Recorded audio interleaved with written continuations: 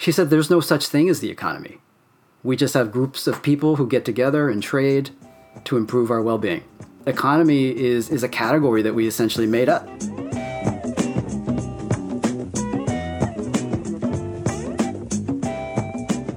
Welcome to Economics for Emancipation, a podcast about how we can move towards justice by transforming our relationships to each other, to our environment, and to the systems and structures that make our world go round.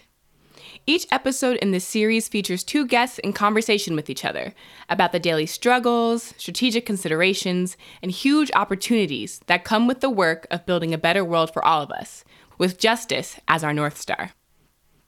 I am your host, Amethyst Carey, and I'm here to learn and listen with you. I'll be sharing context, definitions, and some of my reflections on the key themes raised by our brilliant guests. Themes like shared governance and economic democracy. And if you don't know what these terms mean, you're in the right place. We're here to figure them out together. Here's a few ways you can engage with us while listening. If you like what you hear in this episode, please rate us 5 stars on whatever platform you're using to listen, and leave a review. Let us know what you think on Instagram and Twitter by using the tag #E4EPod, and that is 4 like the number. If social media isn't for you, or if you're just tired of it like me, you can share your thoughts by sending an email to podcast@economicdemocracy.us. And as always, all of this information and details about today's featured interviewees can be found in our show notes. Okay, let's get into it.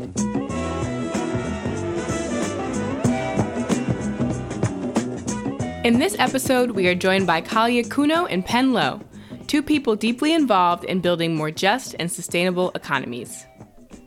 Kalia Kuno is co-director of Cooperation Jackson, a network of cooperatives and worker-owned enterprises meeting community needs through sustainable development in Jackson, Mississippi. With their focus on democracy and self-sufficiency, Cooperation Jackson is super inspiring, especially for Black folks like myself who are passionate about building power and creating alternatives to relying on the government or charity for what we need. You'll hear a lot more about Cooperation Jackson in the episode, and you can find their website and social media accounts in our show notes. Penn Lowe is a senior lecturer at Tufts University, where he directs the Masters in Public Policy program in the Department of Urban and Environmental Policy and Planning. From 1999 to 2009, he served as the Director of Alternatives for Community and Environment, ACE, an environmental justice group organizing youth and resident-led campaigns for better public transit and air quality in the Roxbury neighborhood of Boston. He also serves as a trustee of the Himes Foundation and a board member of the Center for Economic Democracy. In this conversation, Penn and Kali share how reimagining our relationships can help us to free ourselves and each other to build new worlds that we know are possible and in different ways are already here. Kali of Cooperation Jackson kicks us off with his answer to the question, what is the economy?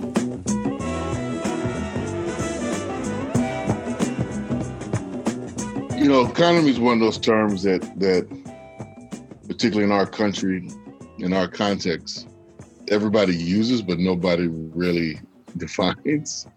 So it kind of means almost everything and nothing at the same time. That said, you know, I'm very much schooled and raised in a particular tradition around political economy, really growing from Marxian kind of radical analysis, which I believe is at base correct, not without its limitations, not without its challenges, not without its blind spots. But, you know, and by that means like all of the economy is all of the quote unquote productive and reproductive activity that occurs in a society to provide itself with the goods and services that it needs. Like that is the economy within that kind of framework. And embedded within that, why we talk political economy, right, is what are the relationships that define how that work is done, how the product is owned and distributed, which I think is very essential to understand the types of imbalance that exists within economies, certain types of economies, particularly those that we have known historically. Yeah, I really welcomed this question because I have been thinking about this a lot. My starting place is, I would say, probably similar to you, kind of steeped in a Marxist political economic kind of structural approach to looking at economy. And I think more in recent years, I'm drawing a lot out of this idea that everything's a social construction. And, what I found really interesting in an article that the Globe printed towards the beginning of the pandemic, it was an article kind of talking about, is there a real trade-off between health and the economy? And they quoted this woman who was a University of Michigan economist, Betsy Stevenson, who was an Obama administration advisor. And what she said just really spoke to me and rung true with a lot of the stuff that I've been kind of being informed by. She said, there's no such thing as the economy. We just have groups of people who get together and trade to improve our well-being. And what I loved about that quote was just to say that economy is a category that we essentially made up, right? That there's nothing that says economy is something that exists outside of the people who do it, right?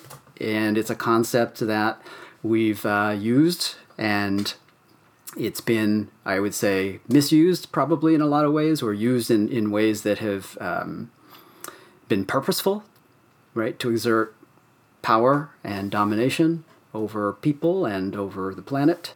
I'm also heavily informed now by the diverse economies perspective. And this is something that the writing duo, the J.K. Gibson-Graham, Julie Graham, who was here at UMass Amherst, and Catherine Gibson, who's in Australia, they were talking a lot about just how even those of us who are anti-capitalists, who have Marxist critique of capitalism, right, can sometimes conceptualize capitalism as such a dominating kind of unitary system that we're missing a big part of what actually goes on. That we actually have many different types of economies that are, existing in the world that we all participate in, but because of this capitalocentrism, that equates economy with a certain form of capitalism, that we just don't see them. They get invisibilized. And so one of the exercises we often do with folks, and I do this both, with community groups, but also in some of with my students and graduate students and such. But we, we'll ask folks, when you listen to the news and they're talking about economy, what are the things they're talking about? Right. And, and this is where people give you the typical answers. They're talking about jobs. They're talking about the stock market, talking about money, unemployment, taxes, things like that.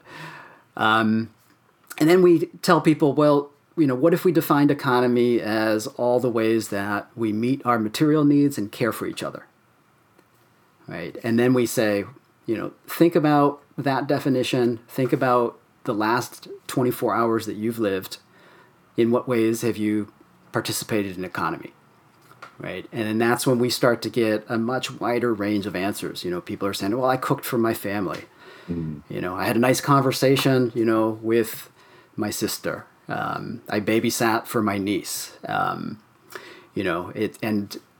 you just start getting all these other ways that the ways that people live are actually meeting their material needs and caring for each other. So what I like about this definition is it just breaks it down into, the things that we actually have to do to live. And of course, it includes all the things that people call capitalism, but it has a lot more than that. And it regrounds stuff and makes it so that we're a part of that story. And it's not about something that's beyond us, right? And it's about the things that we do in our lives that actually just give our lives meaning. It's not about trying to have a job so that you can then have a life, It is life. I love the expansiveness of how Penn and Kali talk about the economy. For many of us who grew up associating economy with suits and finance, or economy as the place where capitalist extraction happens, the reminder that the economy is as much of a social construct as race or gender is empowering once you get over the initial shock. To me, at least, the recognition that I'm already shaping the economy regularly in my home, in my co-op, in my care relationships, it makes the work of uplifting and strengthening solidarity economies feel less daunting. Listeners, let me know what you think.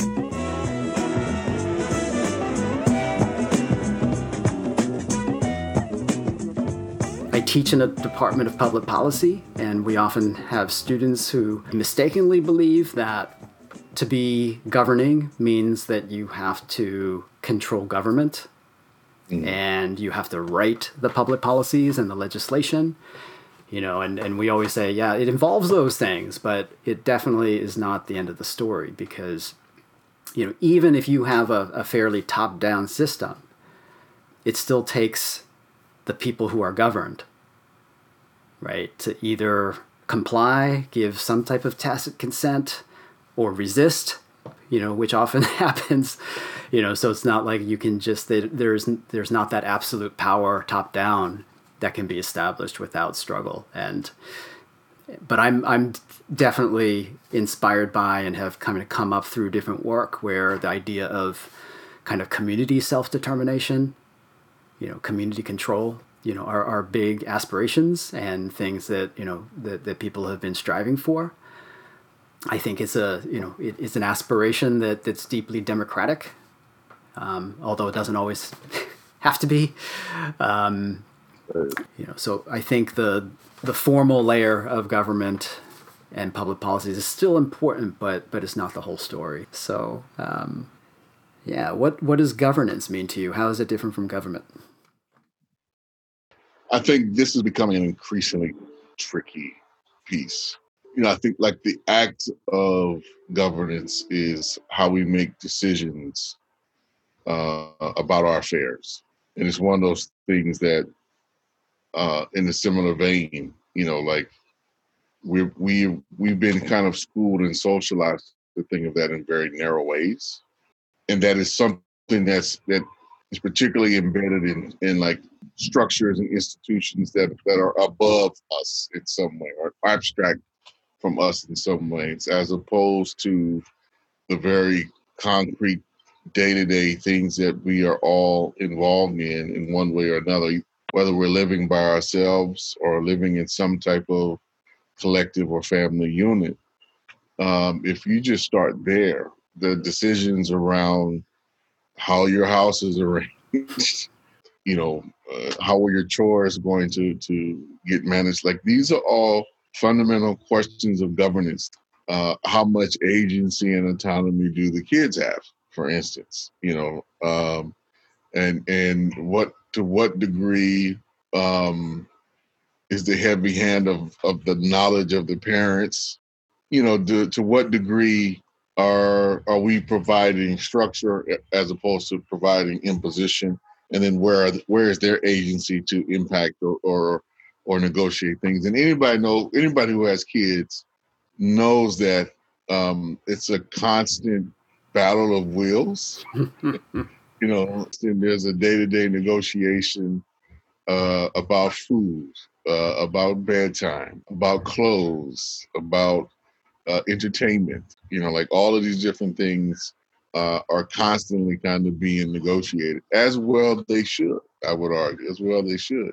But I'm drawing up these examples to say that we are all involved in different types of questions of governance. And I think that the piece is using that example to say, how can we take those set of practices that we are already embedded in and infuse them in all of the other kind of social activities and relations that we are, and have those as points of negotiation.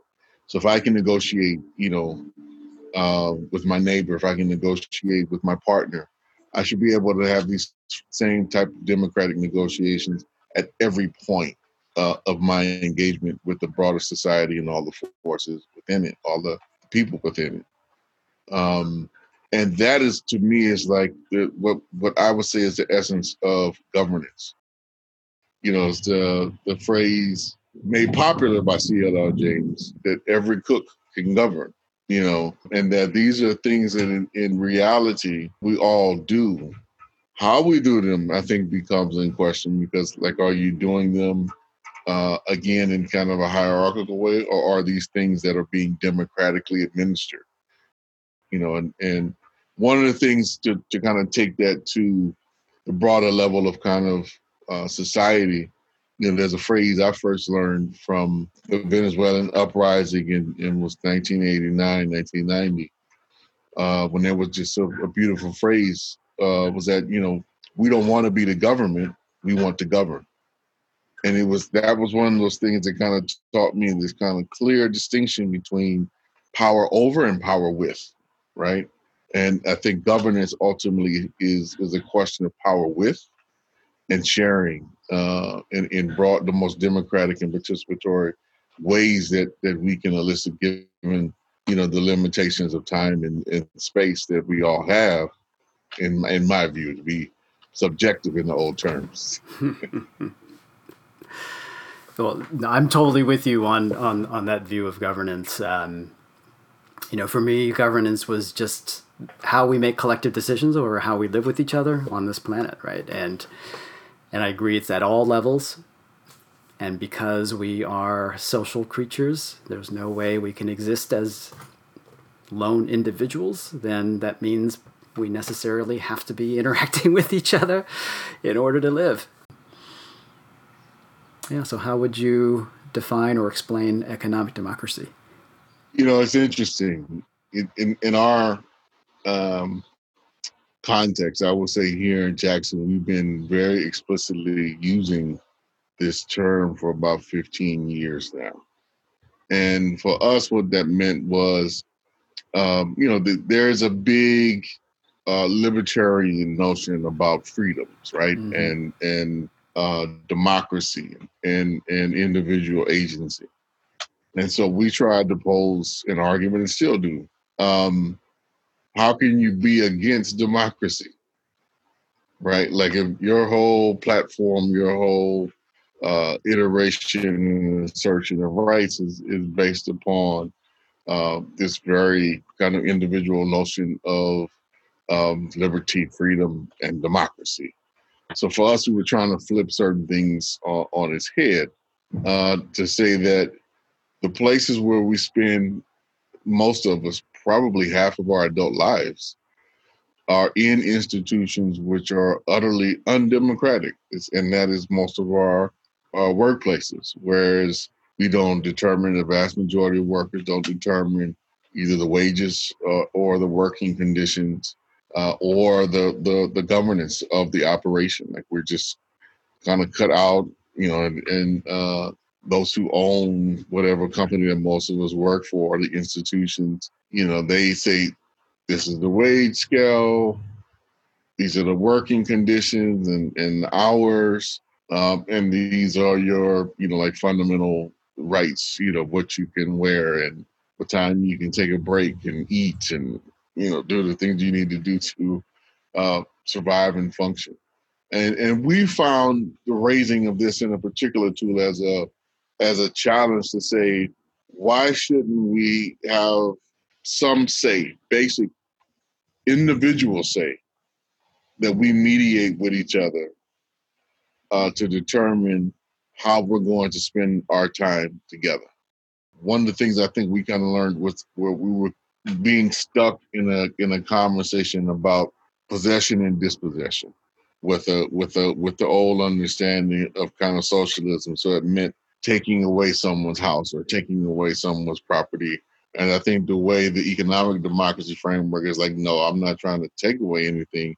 I'm trying to figure out how to share with you the things that I have to share. Like, we all breathe the same air, drink the same water.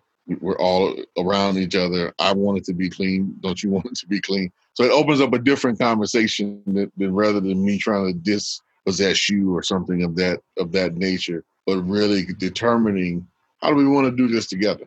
Because it's not like, I may be able to ignore you from time to time or not be in your neighborhood or in your presence, but that doesn't mean that we still don't have a relationship. We really do. So how do we want that relationship to go?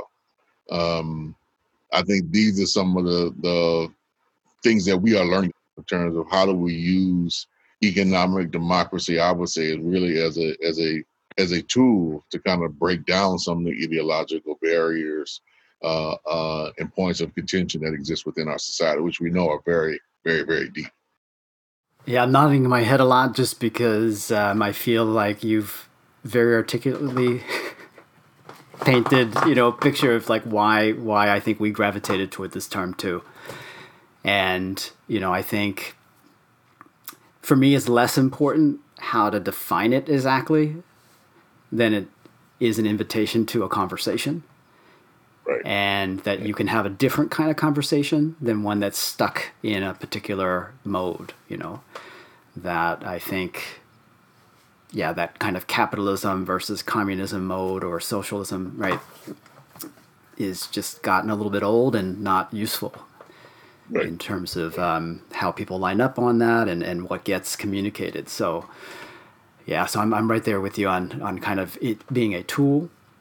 I guess I also find that connecting these two things that are about, democracy usually applied to a political sphere, right? And of course, economy being its own sphere, I think it rejoins spheres that really were never separate other than perhaps in our own constructions, in our own mind, right? That our economic lives, that what we do to govern, it's all part of one thing, right? In terms of how we live.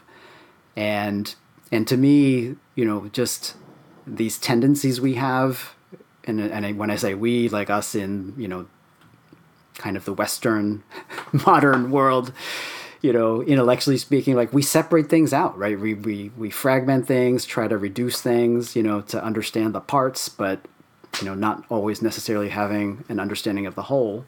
And I think splitting our worlds up into like the political, the social, the environmental, the economic, right? These are all, I think, ways that we do that. Sometimes it's useful to do that, but I think other times it really creates separations that are part of the root of the problems, right? That, that if you say economy is its own separate sphere with its own different ethics, its own different rules, right? Then you can do all kinds of horrible things to people, exploit them. You can do all kinds of horrible things to our planet. And it's okay because, the logic in that world is, at least in capitalist terms, is as long as you're growing the pie of wealth, right. Yeah. And then you fight over how you distribute that or redistribute that, right? Yeah. So this idea that you can apply democracy into that world, doing that is a pretty radical thing, considering how capitalist economics, right, has put itself together. So, yeah, the other thing that I find really fascinating about thinking it through how these spheres aren't separate is just, this idea that the government, the state, it's an intertwined system. There is no economy without government protecting property rights, right? Policing people, enforcing contracts. Similarly, like, we split apart environment, but, there could never be an economy without the earth and the resources we use, right, to support that. And then finally, this idea that economy can exist without people seems really kind of strange, right? But it's out there, and we talk about economy as if it was its own machine, right? And how's it doing today, right? And what are these indicators we've got? The economy. Yeah, so it's some of these ways of thinking. I feel like we've got to start breaking down and using terms like economic democracy. I think is a purposeful way to get people to start to stitch some of this stuff back together. It doesn't necessarily get us all the way there, but it starts the conversation. And I think for us, it also gets people excited about the projects we can do, whether it's the co-ops or the land trust or other, actual entities that we can try to practice, some of this democracy and, producing things so that people can live well.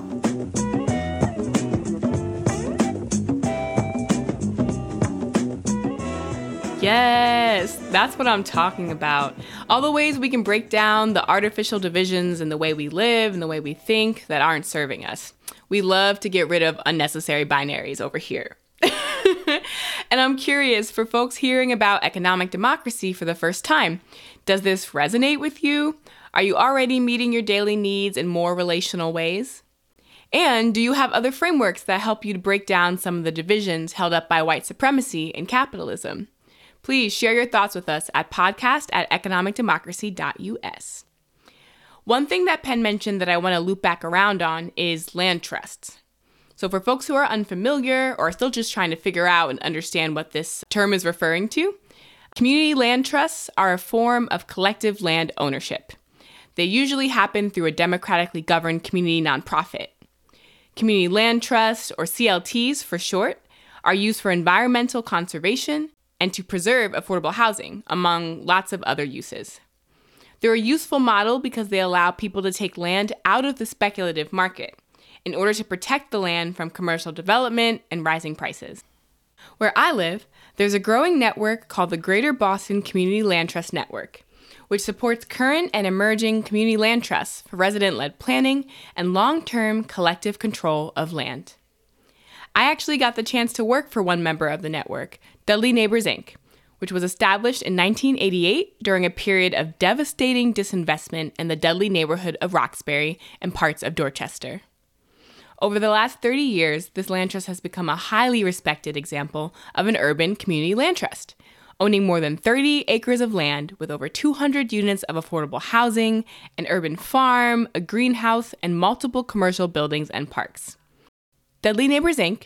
and the other members of the Greater Boston Community Land Trust Network are a great reminder that these ideas that we're discussing are real. They're real, they exist. They aren't just pie-in-the-sky hopes, but actual models that we can build in our own communities.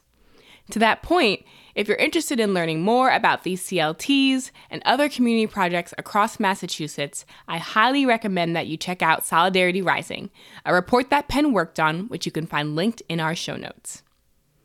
In the last segment of this episode, Kali talks about his work with Cooperation Jackson and what he calls the generational project of self-determination. He highlights how our response to the current crises, from COVID to the racial justice uprisings, are opportunities to prepare for a future in which we have the infrastructure and experience to meet our own and our community's needs when the government won't.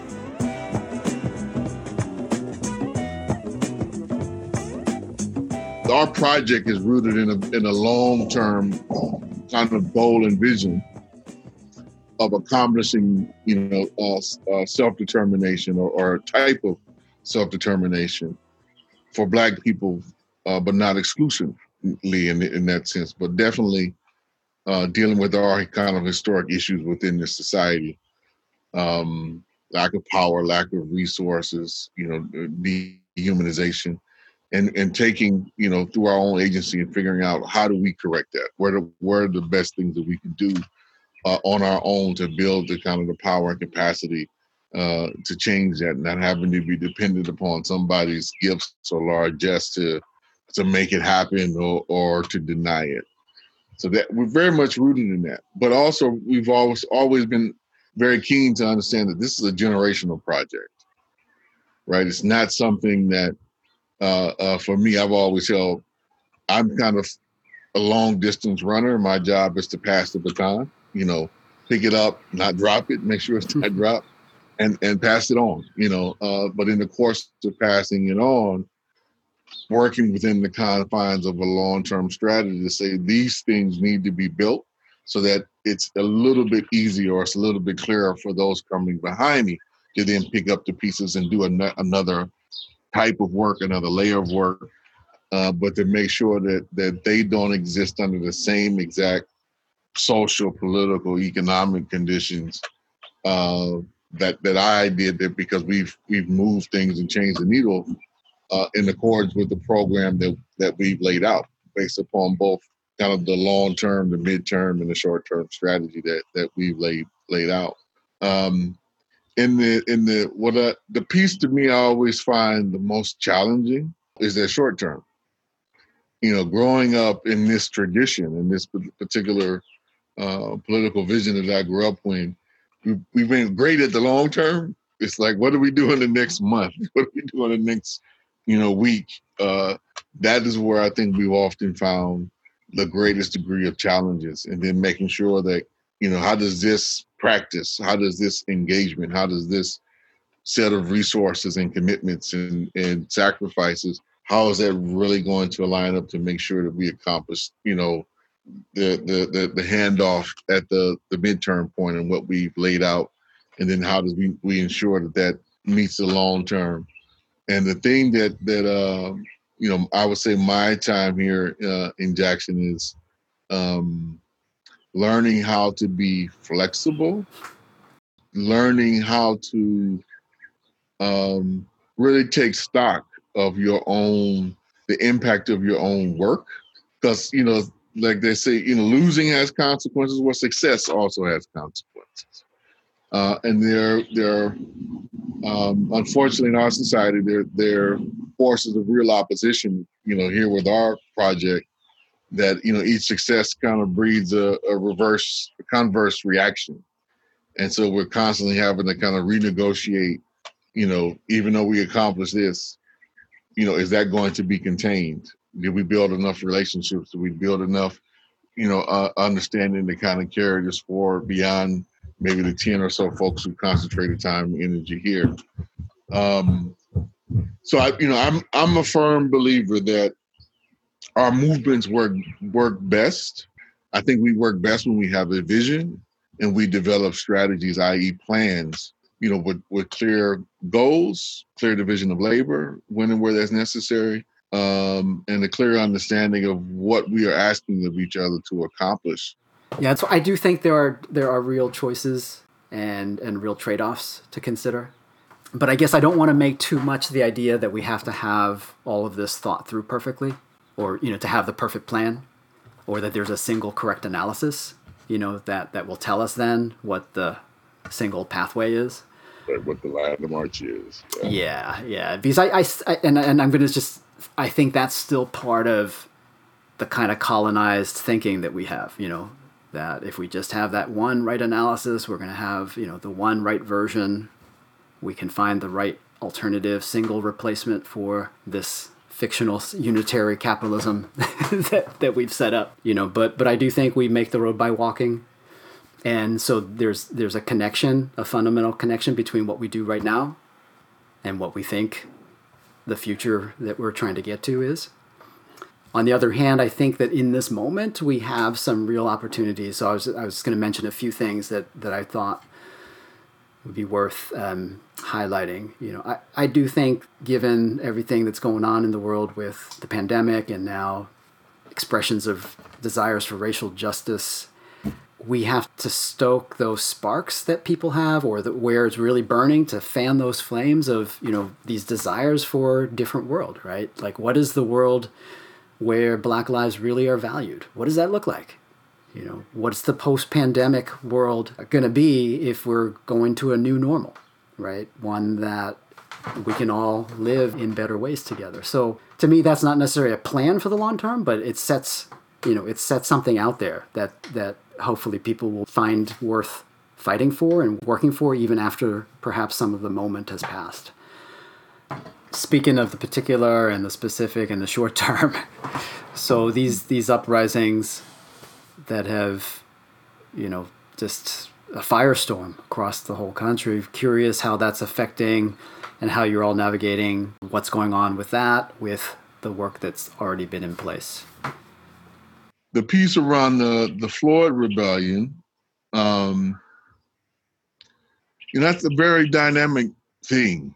And I, for one, have been trying to argue that it's something that's been building for years in terms of just the mass frustration of not just Black people in this society, but damn near everybody in this society, and then you just so many young folks who've been stationary in their houses for months now, just with a bunch of pent up energy, anger, and frustration, on top of seeing like their parents or themselves, being unemployed overnight, not knowing where relief is coming, if they're going to be houseless in the next couple of weeks and or months, which is a ongoing threat that many face. What this moment points to, I think, really is a rupture of the system that many of us have been analyzing, predicting, and desiring. It's been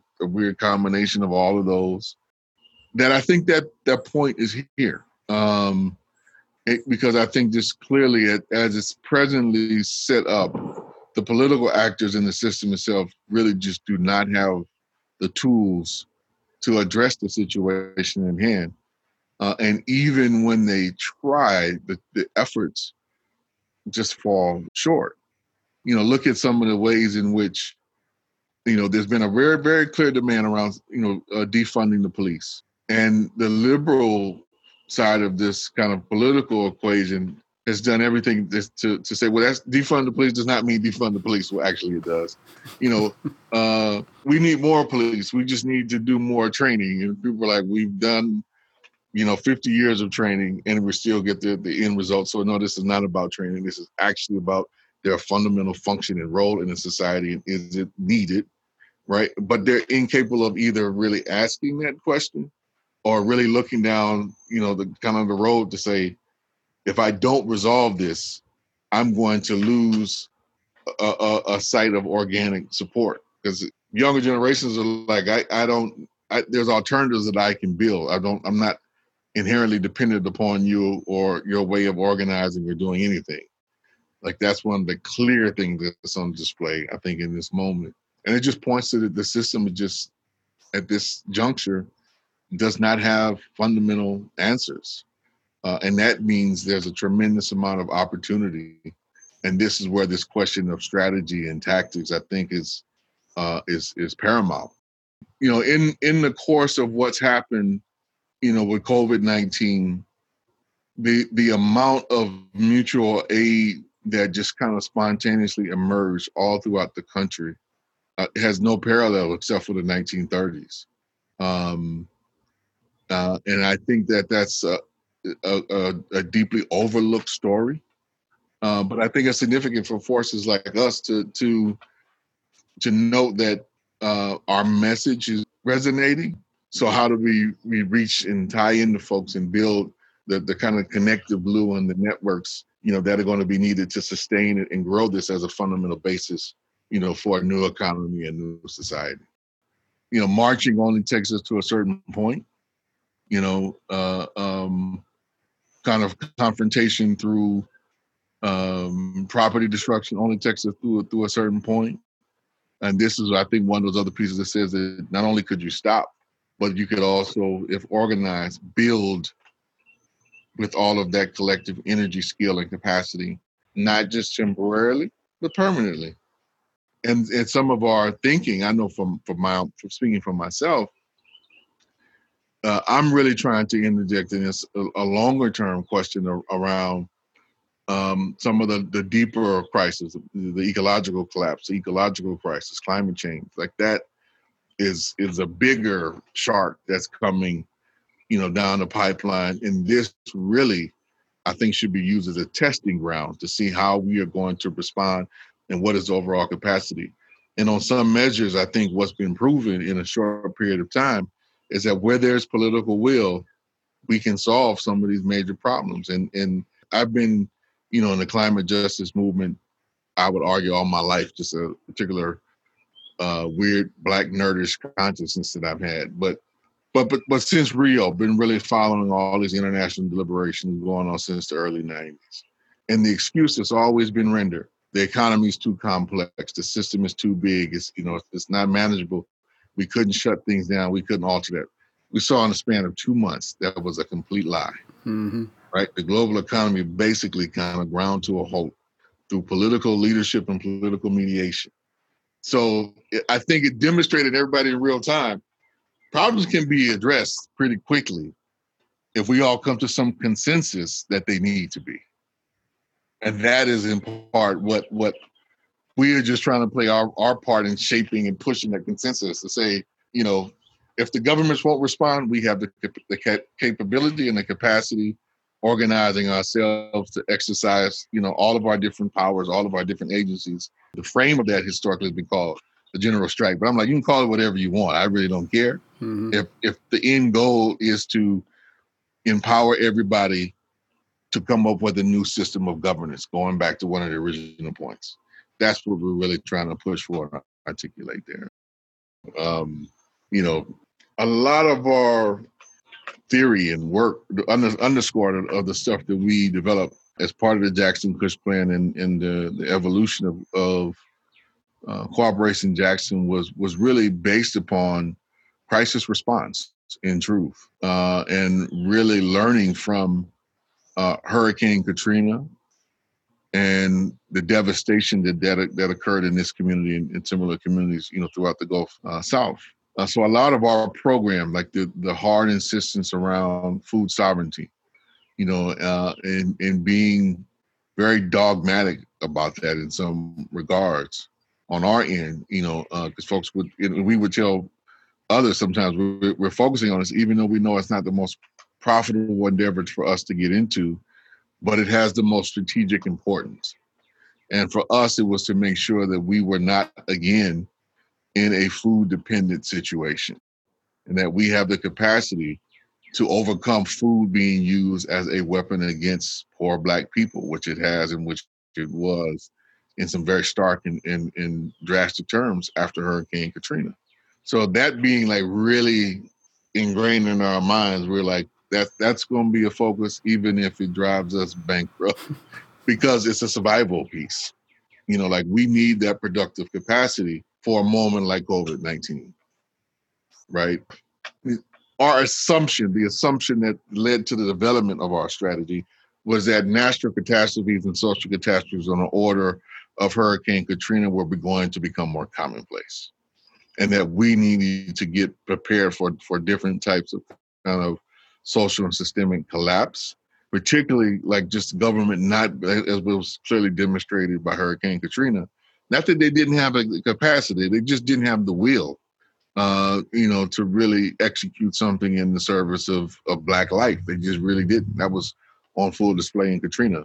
And we were saying, given what this entity of the United States government historically is, we cannot nor should not expect it to come to our rescue when things get tough.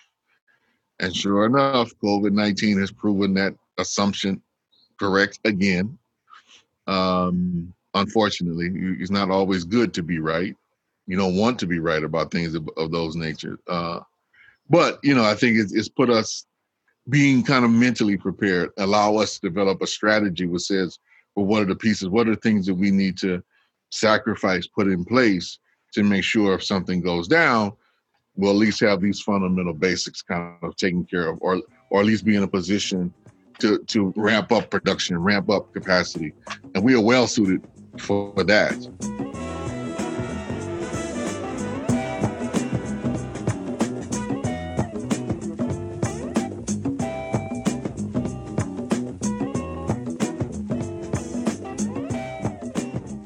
That was powerful and a lot. When I was growing up, my main exposure to quote unquote solutions were nonprofit charities who were often staffed by people who were not from the community. We're talking about solutions to food insecurity, solutions to homelessness, solutions to whatever other social ill that is actually facilitated by the government and capitalism. Maybe I can't say that. But the solutions to all these social ills always lied outside of the community that was being affected by them.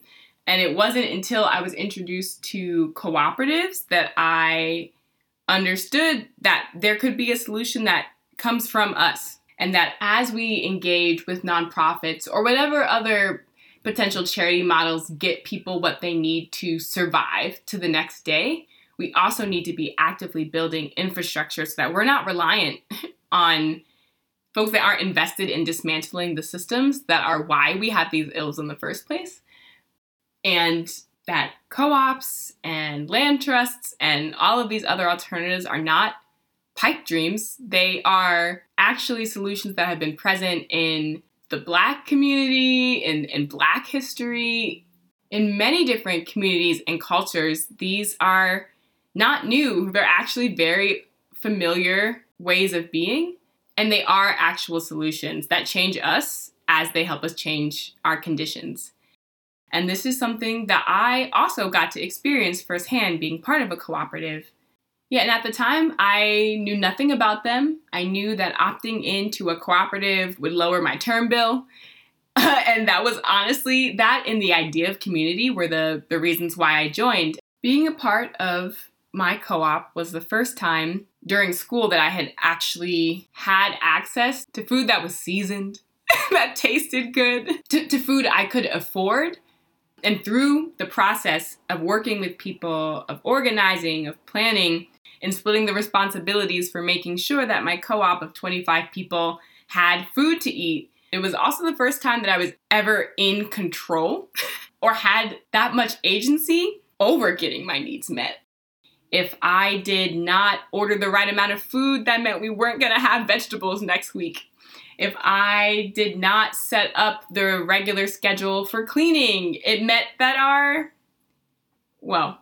it's not a great thing that our co-op would get shut down, but at the root of it, that's what governance is. It's having control over your decisions and livelihood. And there's something that Kali says in this interview about every cook can govern.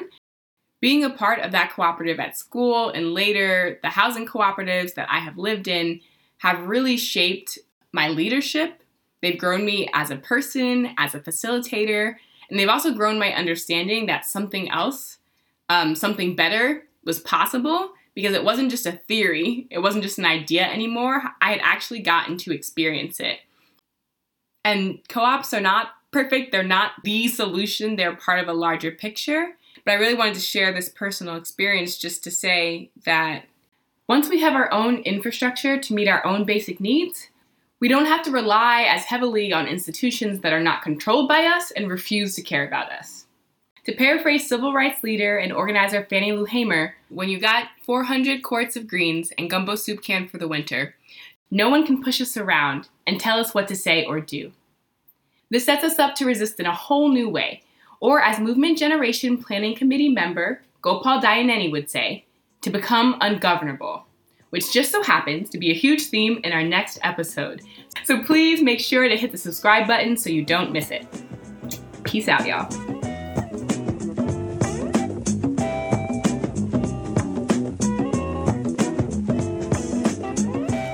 Economics for Emancipation is a project of the Center for Economic Democracy. This podcast is hosted by me, Amethyst Carey, and produced and edited by Libby Cohn with support from Liren Ma. Our sound is mixed by Michael Garth. This podcast features music from Masterpiece, who you can find linked in our show notes.